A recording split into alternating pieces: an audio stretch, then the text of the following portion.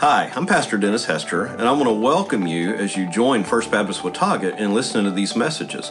Whether you're listening on an audio podcast or you're watching on our Facebook page or on YouTube, we're glad that you've joined us. Our heart and desire is that through these messages, you might continue to grow in your faith. We're a church that's committed to God's Word and simply proclaiming the truth of what He says. And so as you join us, I hope that you grow and that you flourish in your faith. I'd also encourage you to make sure that you're plugged into a local body of believers. If you're here in Watauga, we'd love to meet you, that you could join in with us. If you're outside of Watauga, I'd encourage you to find that body of Christ that you can get plugged into. There's nothing that can substitute for that local relationship as you join with others in worship of our holy God. So welcome. We're glad that you're here to listen and join in. If you would need prayer or you need to be encouraged in some other way, I'd encourage you to just simply email us, contact us through Facebook, and we'd love to get back with you as soon as we could.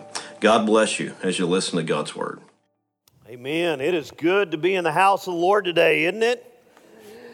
I noted to Matthew earlier, I think he had an extra shot or two of espresso in his coffee, but he did a great job leading worship, and we are grateful for that. Amen. What a way to start out the new year. I want to start with a little bit of kind of business stuff, have a word of prayer, and then get into God's Word together. There's a couple things that are on my mind that I want us to pray for.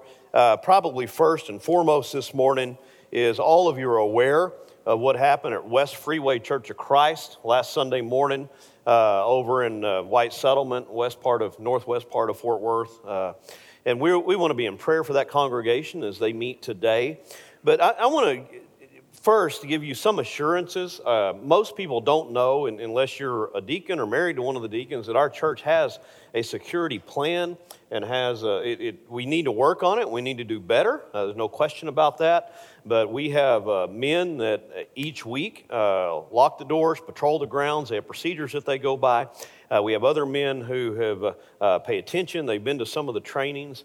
And so, but we're actually going to be, certainly going to be talking about that, especially in light of what happened last week and seeking to do a better job. But we as a church, like most churches, have a balance that we want to seek. Our desire is to be open and welcoming and allow those who, obviously we don't know, and people that are different from us to be welcomed into the church family as we pray for them. But we also need to be aware in the culture that we live in and have kind of a heightened state of awareness, especially among our security people. So be in prayer for the church in Fort Worth. Be in prayer for me as a pastor. As a pastor, a shepherd, I feel a heavy responsibility to watch after the flock, the sheep that God has given me. And there are trusted men in particular and some women that are a part of our security.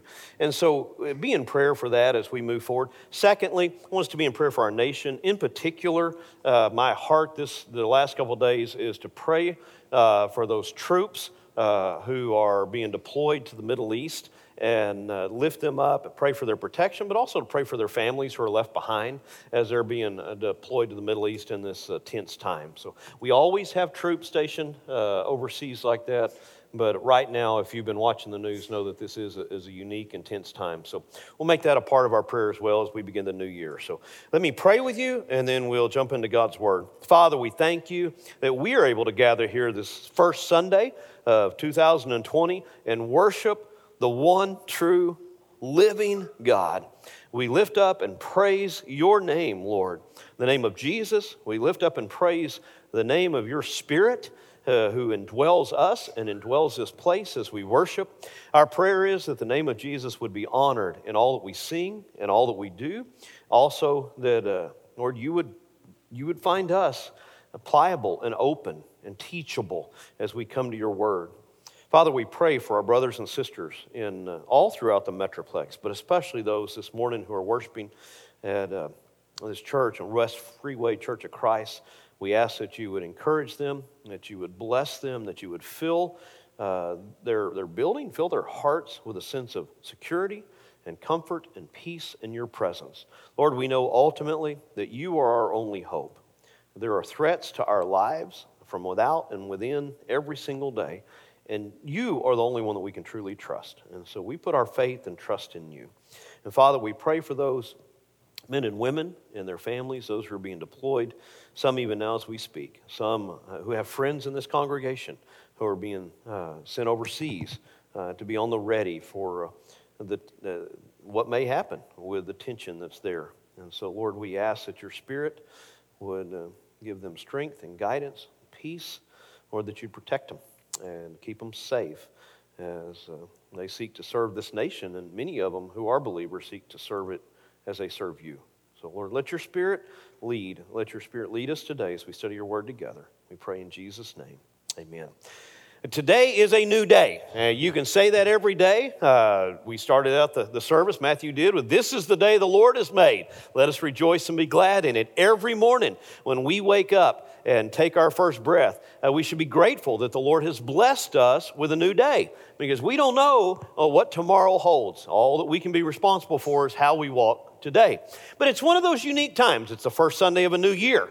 And as the first Sunday of a new year, we always have this sense of something that's fresh, something that's new. Hopefully, today is the 5th. So hopefully, some of those resolutions that you made, you have still been able to keep through day 5. And some of you do it, some of you do a great job in making that commitment and keeping that commitment throughout the year. But it's a new day. It's a new year. And in all honesty, now, those of you that know that I'm one of these guys that I've got that little mathematical mind, and I've had a little bit of trouble with calling this a new decade, okay? Just because mathematically it's not. A new decade starts on the year that begins with 1. However, our human brains don't work that way, do they? Nobody refers to 1990 as part of the 80s. Nobody does, because our minds don't work that way. Once that number changes on that second digit from the right, we start thinking of it as a new decade. So we'll call it a new decade because that feels better to us. And so we have a new year, we have a new decade at which we are beginning to, some of you are out there going, no, we don't. Nobody will never be on the same page here. And I struggle, as I say, but look, it's 2020. It's a new decade. We have 10 years of these 2020s to look forward to that we can be excited about and look for that change and see what it is that God has for us. As we begin the message today, I've been looking forward to this day since last September, because we had begun a walk through the book of Hebrews. The book of Hebrews is very doctrinal and in a lot of ways very technical and in some ways very difficult. Until, by and large, we get to Hebrews chapter 10, verse 19, which is where we're beginning today. Hebrews 10, verse 19 begins the third section. So we have completed section 1 that went from Hebrews 1 to the middle of Hebrews chapter 4. Hebrews chapter 4 through Hebrews, or toward the end of Hebrews chapter 4 to Hebrews chapter 10, verse 18. Those were the two main doctrinal sections.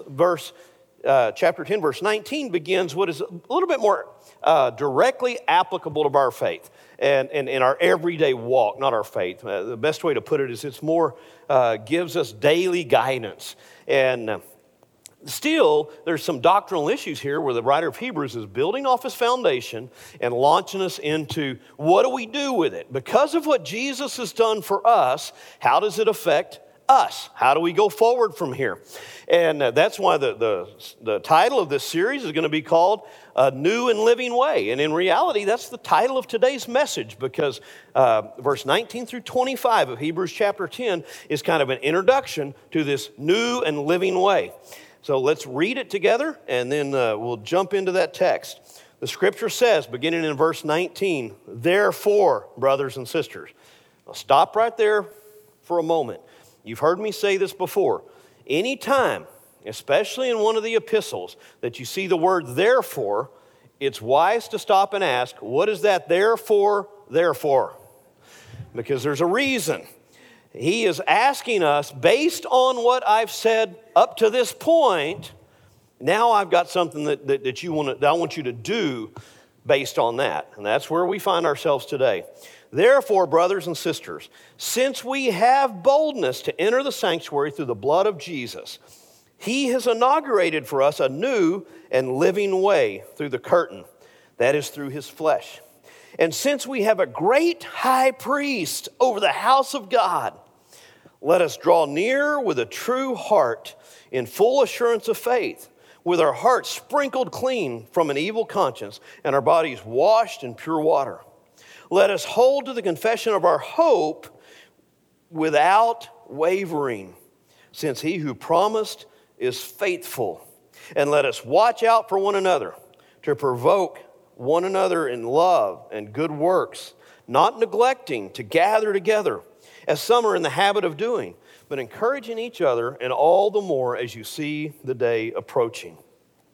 So as we jump into it, the first 3 verses really are kind of introductory. They are pointing back to what he said in the past, and they're laying a foundation for 3, I'll go ahead and give you the technical term, hortatory subjunctives, 3 commands that he gives us that are a particular form of speech in the Hebrew language where he's not just telling us to do something, but he's inviting us to join him. So the writer invites us to join him in 3 big areas by saying, let us do this, let us do this, and let us do this. And so those are the 3 main points of the message, but we can't get there until we look at his doctrinal connector here, the first 3 verses, verse 19, 20, and 21.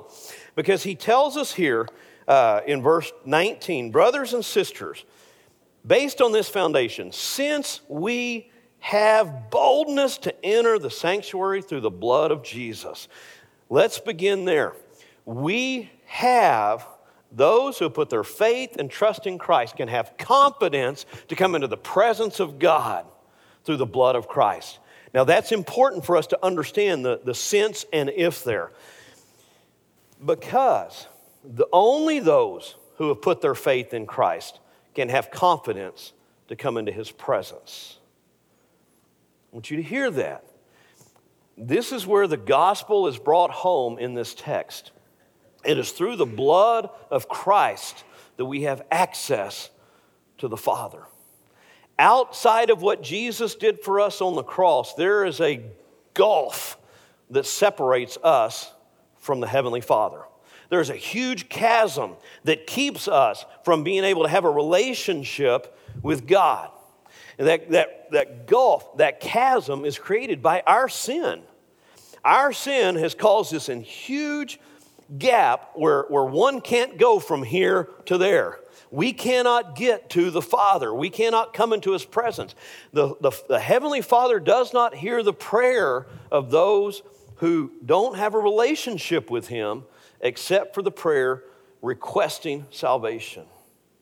See, the truth is, as a pastor, I get asked to do a lot of things. I get asked to do a lot of counseling from people that aren't in the church. I'll get asked to do weddings sometimes, funerals from people that aren't believers. And it's one of those difficult times because every person wants to believe that their grandma has gone to heaven. But not every grandma goes to heaven. Only those grandmas who have been washed by the blood of Christ. See, that's the difficulty. And as a pastor, in those circumstances, I'm very careful to, if I don't know for sure, to say, if your grandma put her faith and trust in Christ, then she's with the Lord today. Now, I leave the other question open unless they ask me, because a funeral is not the time to tell somebody their grandma's not in heaven. But the truth is, there's a huge chasm between man and God because of our sin. We cannot have confidence that God hears our prayer unless we've been washed by the blood of Christ.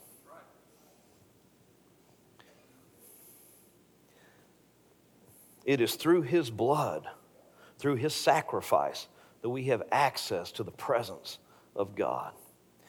I'll often hear people say something like, well, I prayed and I prayed. I don't feel like God hears my prayer. Well, have you put your faith and trust in Christ as your Lord, as your Savior? If you haven't, then you're right. The Lord does not hear your prayer. Now, that's not being tough. That's just truth. Those who have been sprinkled by the blood of Jesus can have confidence that the Lord hears our prayer. that we can come into his presence and that we belong to him, because that gulf, that chasm that was created by our sin has been bridged by the cross. When Jesus shed his blood on the cross and his body was sacrificed for us on the cross, his cross created a bridge from sinful man to the holy presence of his Father. And it is only through the cross, it is only through the sprinkled blood and the broken flesh of Jesus Christ that we can have confidence and access into the presence of God. And so I want to pause there for just a moment, because that is crucial. If you're hearing this message today and you're going, well, wait a minute, I believe in God and I know God. If you have never publicly professed Christ as your personal Lord and Savior, you are not cleansed by the blood of Christ, and you don't have hope of eternal life today, and you don't have access to the Father. And I would implore you to deal with that today. Don't let this day pass. If you don't know for sure, if you died today, that your sins would be forgiven, that your sins were washed, and that you're in the presence of the Father, deal with that today. At the end of every Sunday morning service, we have a time for response. And that time is for you. If you need to come and say, Pastor, I don't know if I died today, if I'd go to heaven. I've never confessed Jesus publicly. I've never been baptized biblically by immersion. Now, baptism doesn't save you, but what I've learned is God gave us baptism for a reason. Baptism is that first step of obedience. And we as believers, when we put our faith and trust in Christ, we're going to want to follow him in baptism. We're going to run to the water because it symbolizes the sprinkling of his blood and the washing of our sins away.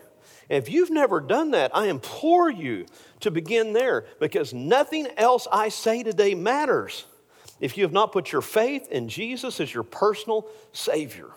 And what a better way to begin a new year than by making that decision that I'm going to follow Jesus. I'm going to put my faith in. I'm going to buy into that new and living way. Because the exciting thing about the new and living way is it's not about us making sacrifices. It's about the sacrifice that God made when he sent his Son so we can have a relationship with him.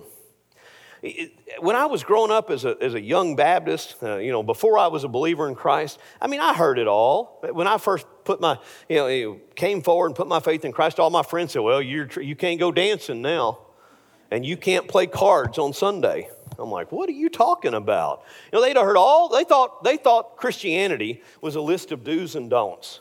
That's a lie from the pit of hell. Okay?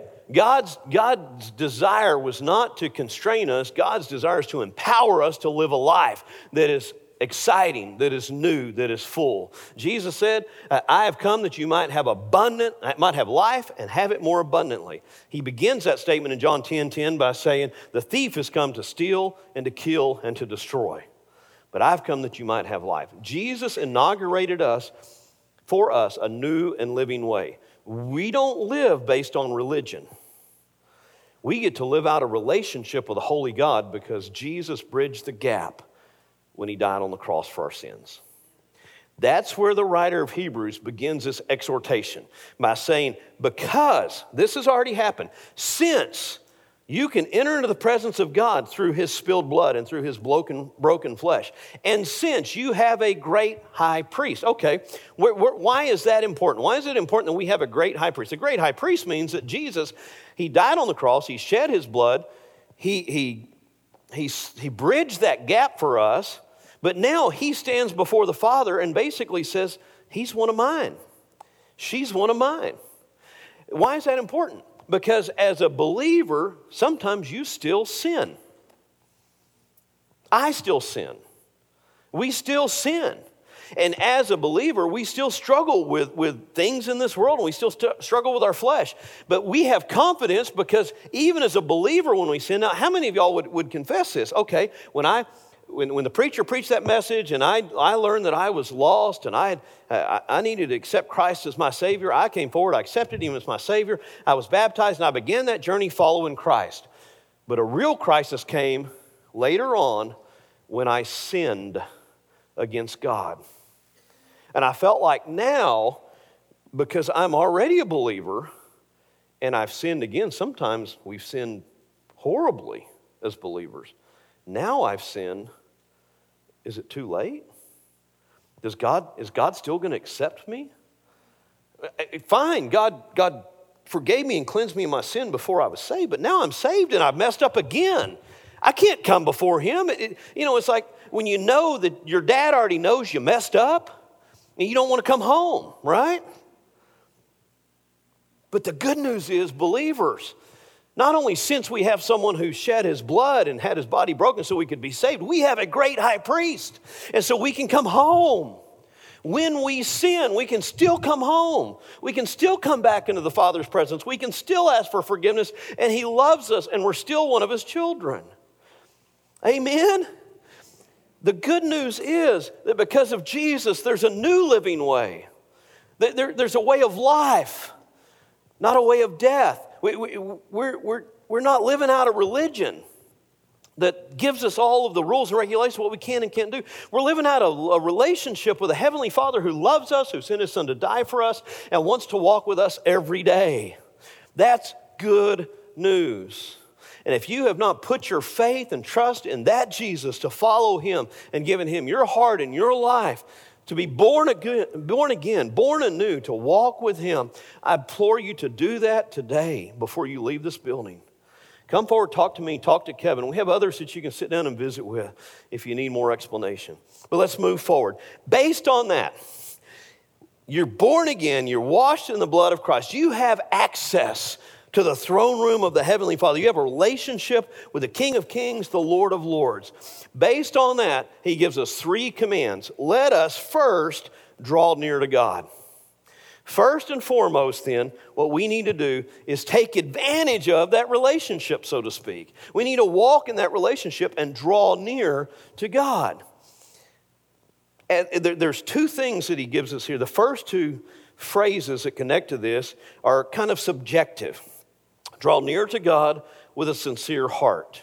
It's a choice that you have to make, that you want to come before him open and honest. It's a subjective idea.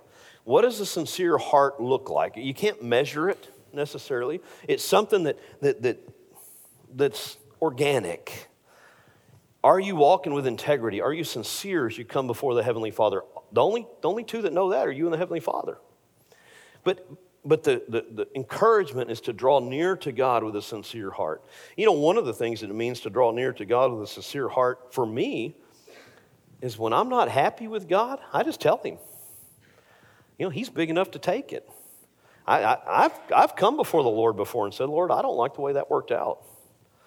I remember probably the most obvious instance was when our daughter had been through all of those surgeries and all of that pain and all of that suffering when she was about 5 years old. She'd had, at that point, over 20 surgeries. She'd had over 400 inpatient hospital days, 6 weeks in rehab. She'd had several, I think, she spent 3 or 4 months in that body cast when she had to have a hip fixed and all of this. And we get through all of that, and she goes to her first year of pre-K, and they do a hearing test, and we find out that she's going deaf. We take her to an audiologist. The audiologist basically, her hearing at 5 years old was worse than mine is right now without my hearing aids. And I remember getting in the truck, and I was just mad. I said, Lord, hasn't Katie had enough? This is not fair. But you know what I learned? My Heavenly Father understands, and he loves me. He knew I wasn't going to agree with him on that issue. And it didn't bother him. I felt like at that point it was a lot better for me to be honest with God because he already knew what was in here. All right? So come to God with a sincere heart. Be honest with God. Come before him as his child who you know he loves you. I'm not saying come with arrogance, telling him that you have to have it your way. That's going to get you in trouble. But you come with integrity. You come with a sincere heart. You come in full assurance of your faith. And that's one of the keys here because I think that this is so important. Draw near with a true heart in full assurance of faith. See, I didn't have any question about whether he loved me. I knew he loved me. I just didn't like some decisions he's making. I was walking by faith. I knew he was our only hope. Now, I've had people that I've seen folks. Like just recently, I visited with a man whose really good friend lost a child about the same age that we lost Katie, and he turned away from God and walked away at that point. See, that's the other option. But my view is that at this point, my hope is in Christ. My hope for Katie is in Christ. My hope for us is in Christ. If I turn away from God, then what do I have? There's nothing left.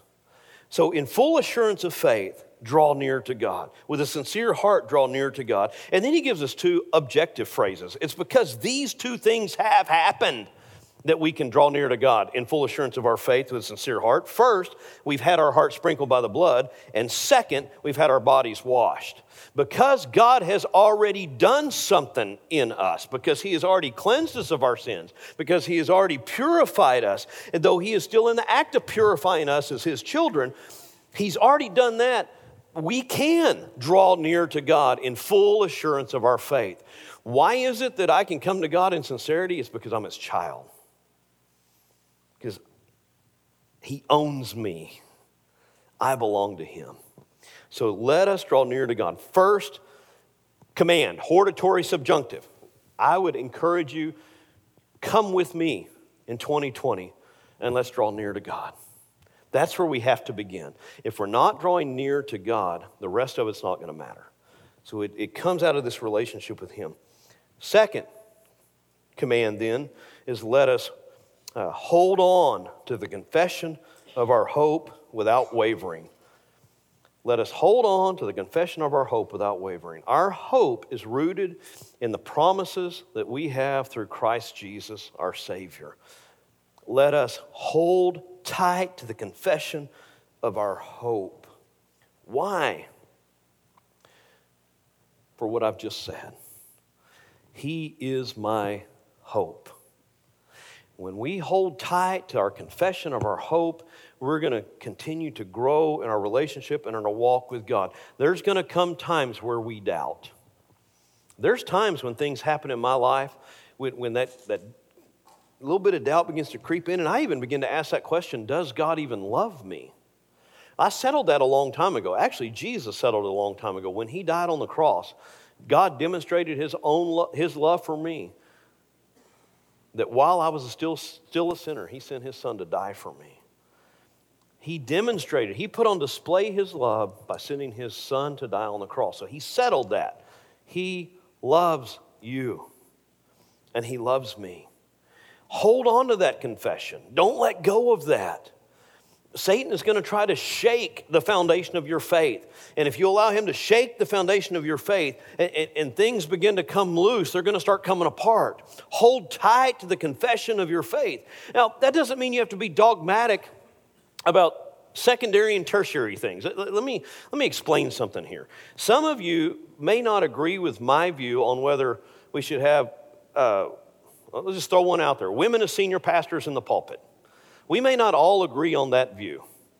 That's not primary issue as a confession of our faith, okay? We can disagree on some things as long as we go back to Scripture and say, this is what I believe Scripture says. There's some varying interpretation. Now, of course, I'm right on that and you're not, but that's okay. My point is there's things that we have to hold tight to, and there's some things that we don't have to fight over. You know what we need to hold tight to? That we believe in God the Father, and we believe in his Son, and we believe in his Holy Spirit. We believe that they're three in one. We believe that Christ died on the cross, shed his blood for our sin, and rose again so that we could have everlasting life, and that he's coming back. Those things matter. When he comes back, the calendar on when he comes back, how he comes back.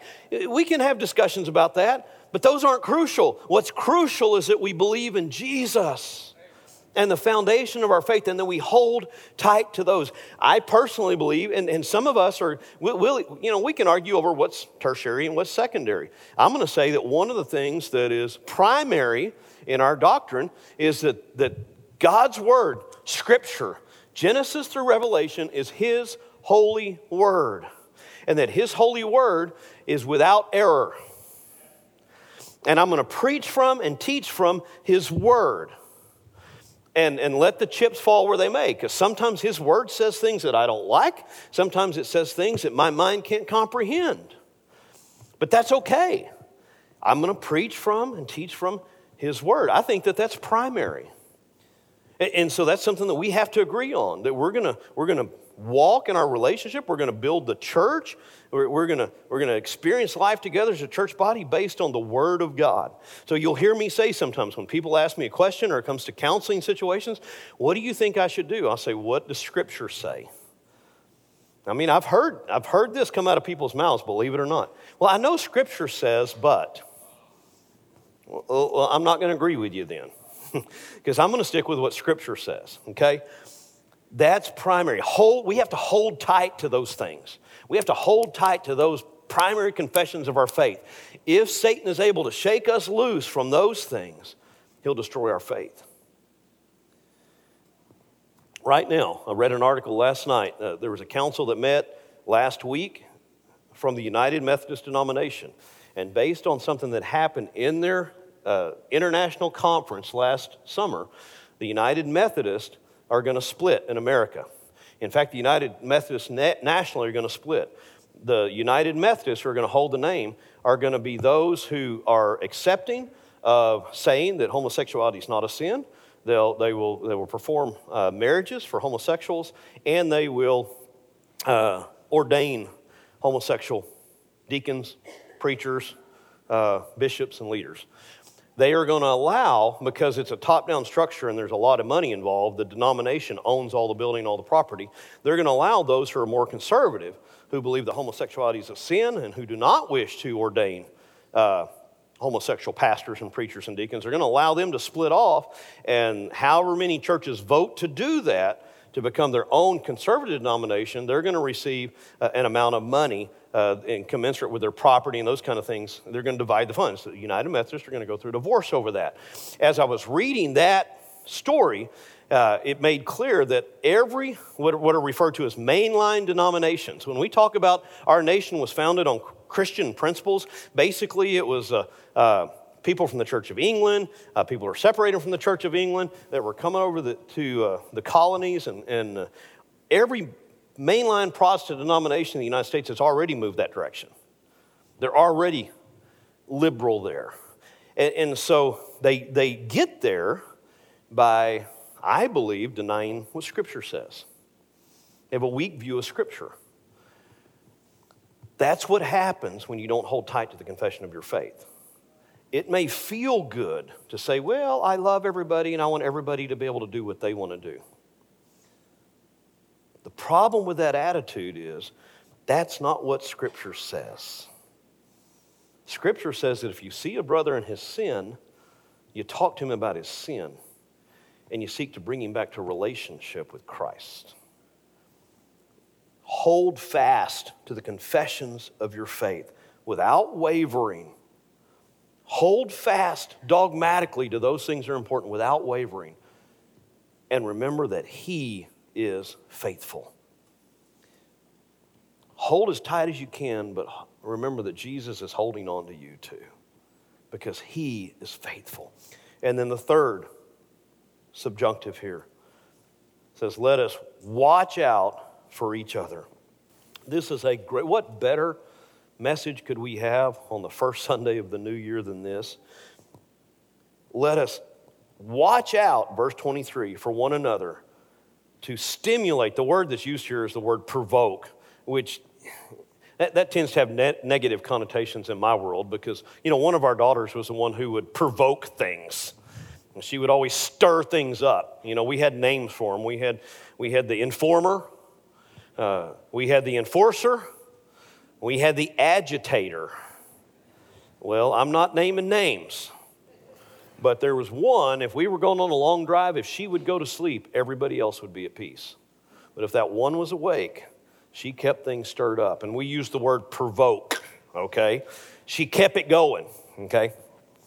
The word here, it could just as easily be translated stimulate, to push forward, to encourage. And so the encouragement from the writer of Hebrews is to let us watch out for one another, to encourage, to stimulate one another to love. So we have this command that what we ought to be doing as brothers and sisters in Christ is encouraging one another toward love, to stimulate one another toward love. I'll tell you one of the best ways to do that. Love your brother. It's a lot easier for me to love you if you love me first, right? Now that's not necessarily the most Christian way to look at it. We're supposed to love in spite of how the other person acts. But if you will love others, you will stimulate them to love. Love begets love. It encourages love back and forth. Encourage one another to love. Encourage one another to good works. It's always encouraging to me when I see a brother in Christ doing something serving someone else. When I see them sharing the gospel, when I see them encouraging or lifting up someone or praying for someone, it always provokes me and encourages me and stimulates me to do the same thing. But you cannot do that if as brothers and sisters in Christ, we're not coming together on a regular basis. I had a lady in the hallway told me today, I was so excited just to hear that positive attitude. Her plan's to be here every Sunday this year.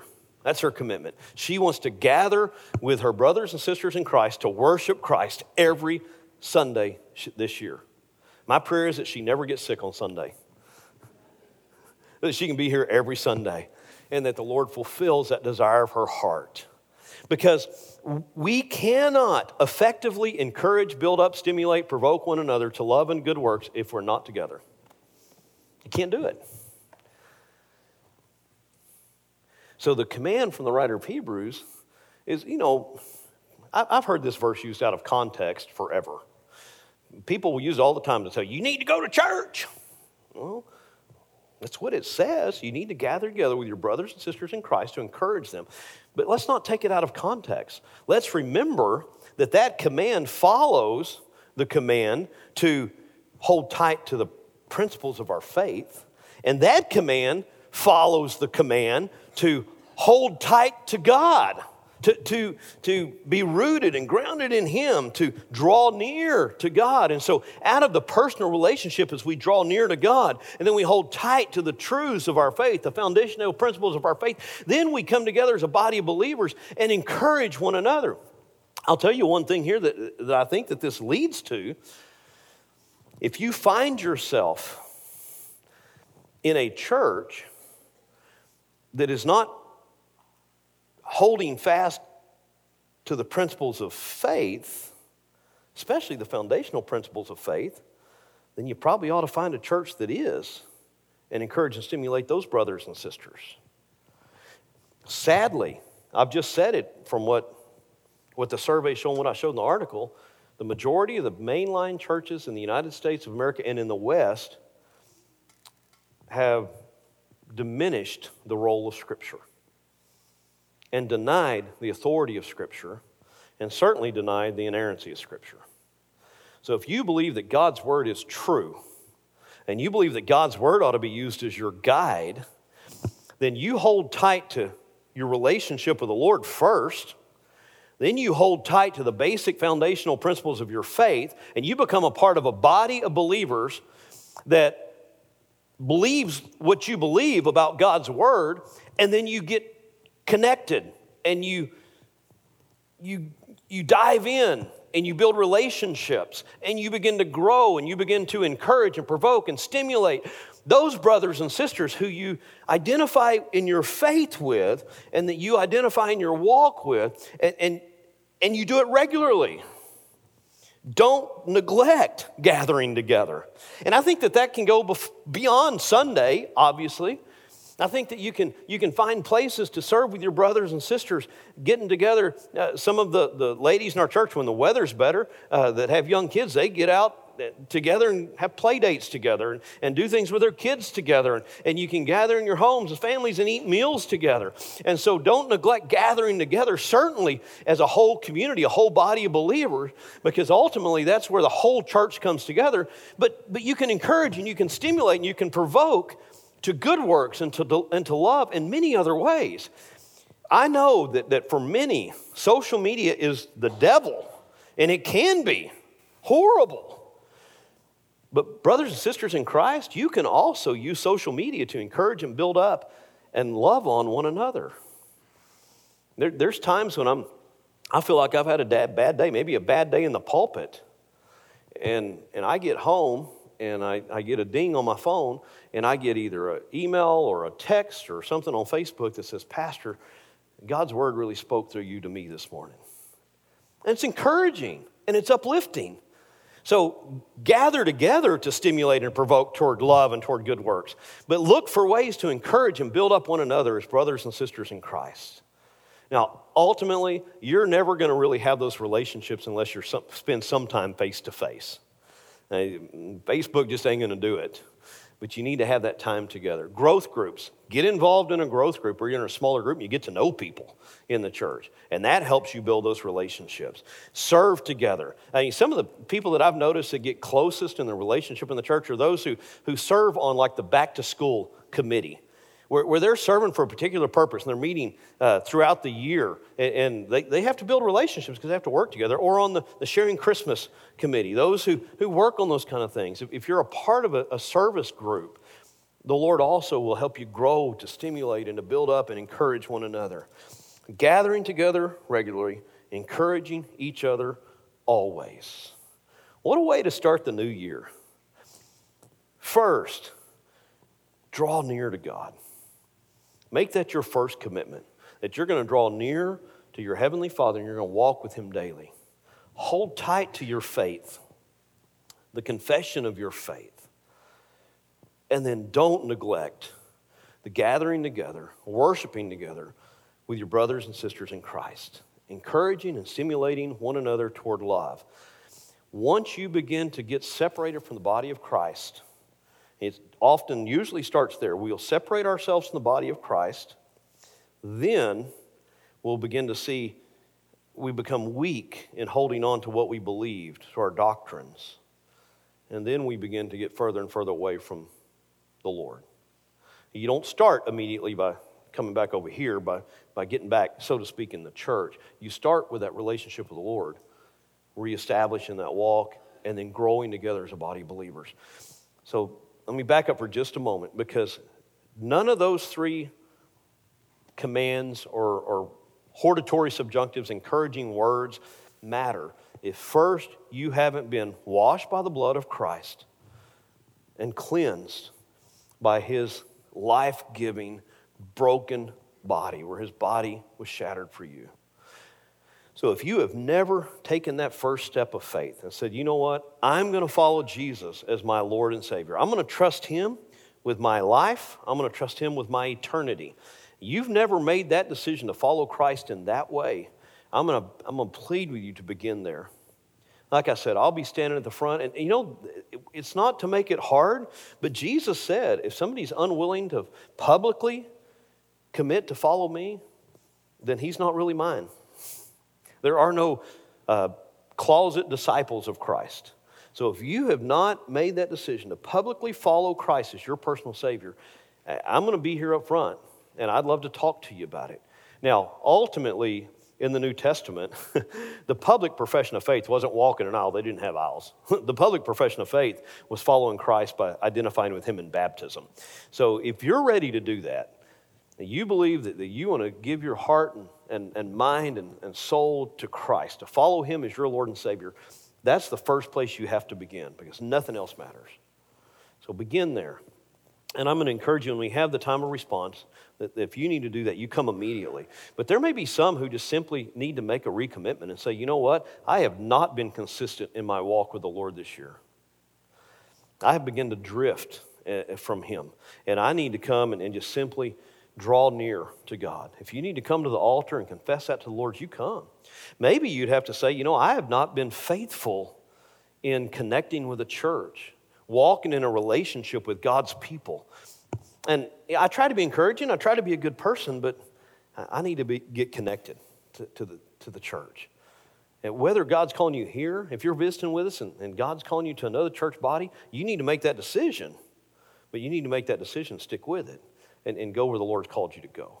So if God's calling you to make that kind of decision, maybe you know God's called you to join this church. The way that we receive members, first and foremost, if you've already accepted Christ as your Savior, you're a professed believer, you've been baptized by immersion, and you're coming from another like-minded church, we'll receive you into our membership. Now, if I don't know you and haven't gotten to know you very well over the years, I'll probably say, hey, let me come out and visit with you and talk to you about it first, because the most important thing to me is not that somebody join a church, but it's that you know Jesus is your Savior, okay? And so if you feel God calling you to become a part of this body, you can come forward to it during this response time. So would you stand with me? And Matthew's going to come and lead us. If God is calling you to come and pray, the altar's open for you to come and pray. If God's calling you to make some type of decision public, now's the time to do it as Matthew leads us in this hymn of response. Father, thank you for your word. Thank you for the new and living way that you inaugurated for us through the blood of Christ. His flesh being broken symbolized that tearing of that veil that ultimately did tear so that we can come into your presence as your children, not by religion, but out of a relationship with you. Father, I pray for those that are hearing the message today that don't know you as Savior or Lord, that today they make that commitment. They make that decision. Beginning this new year, this new decade, they're going to follow you. They give you their heart and their life today. Father, I pray that they would come immediately. And Father, if there's any who simply need to find a church home or need to recommit to their walk with you and to the basics of their faith, I pray that today be the day. Let your Spirit move in these moments. We pray in Jesus' name.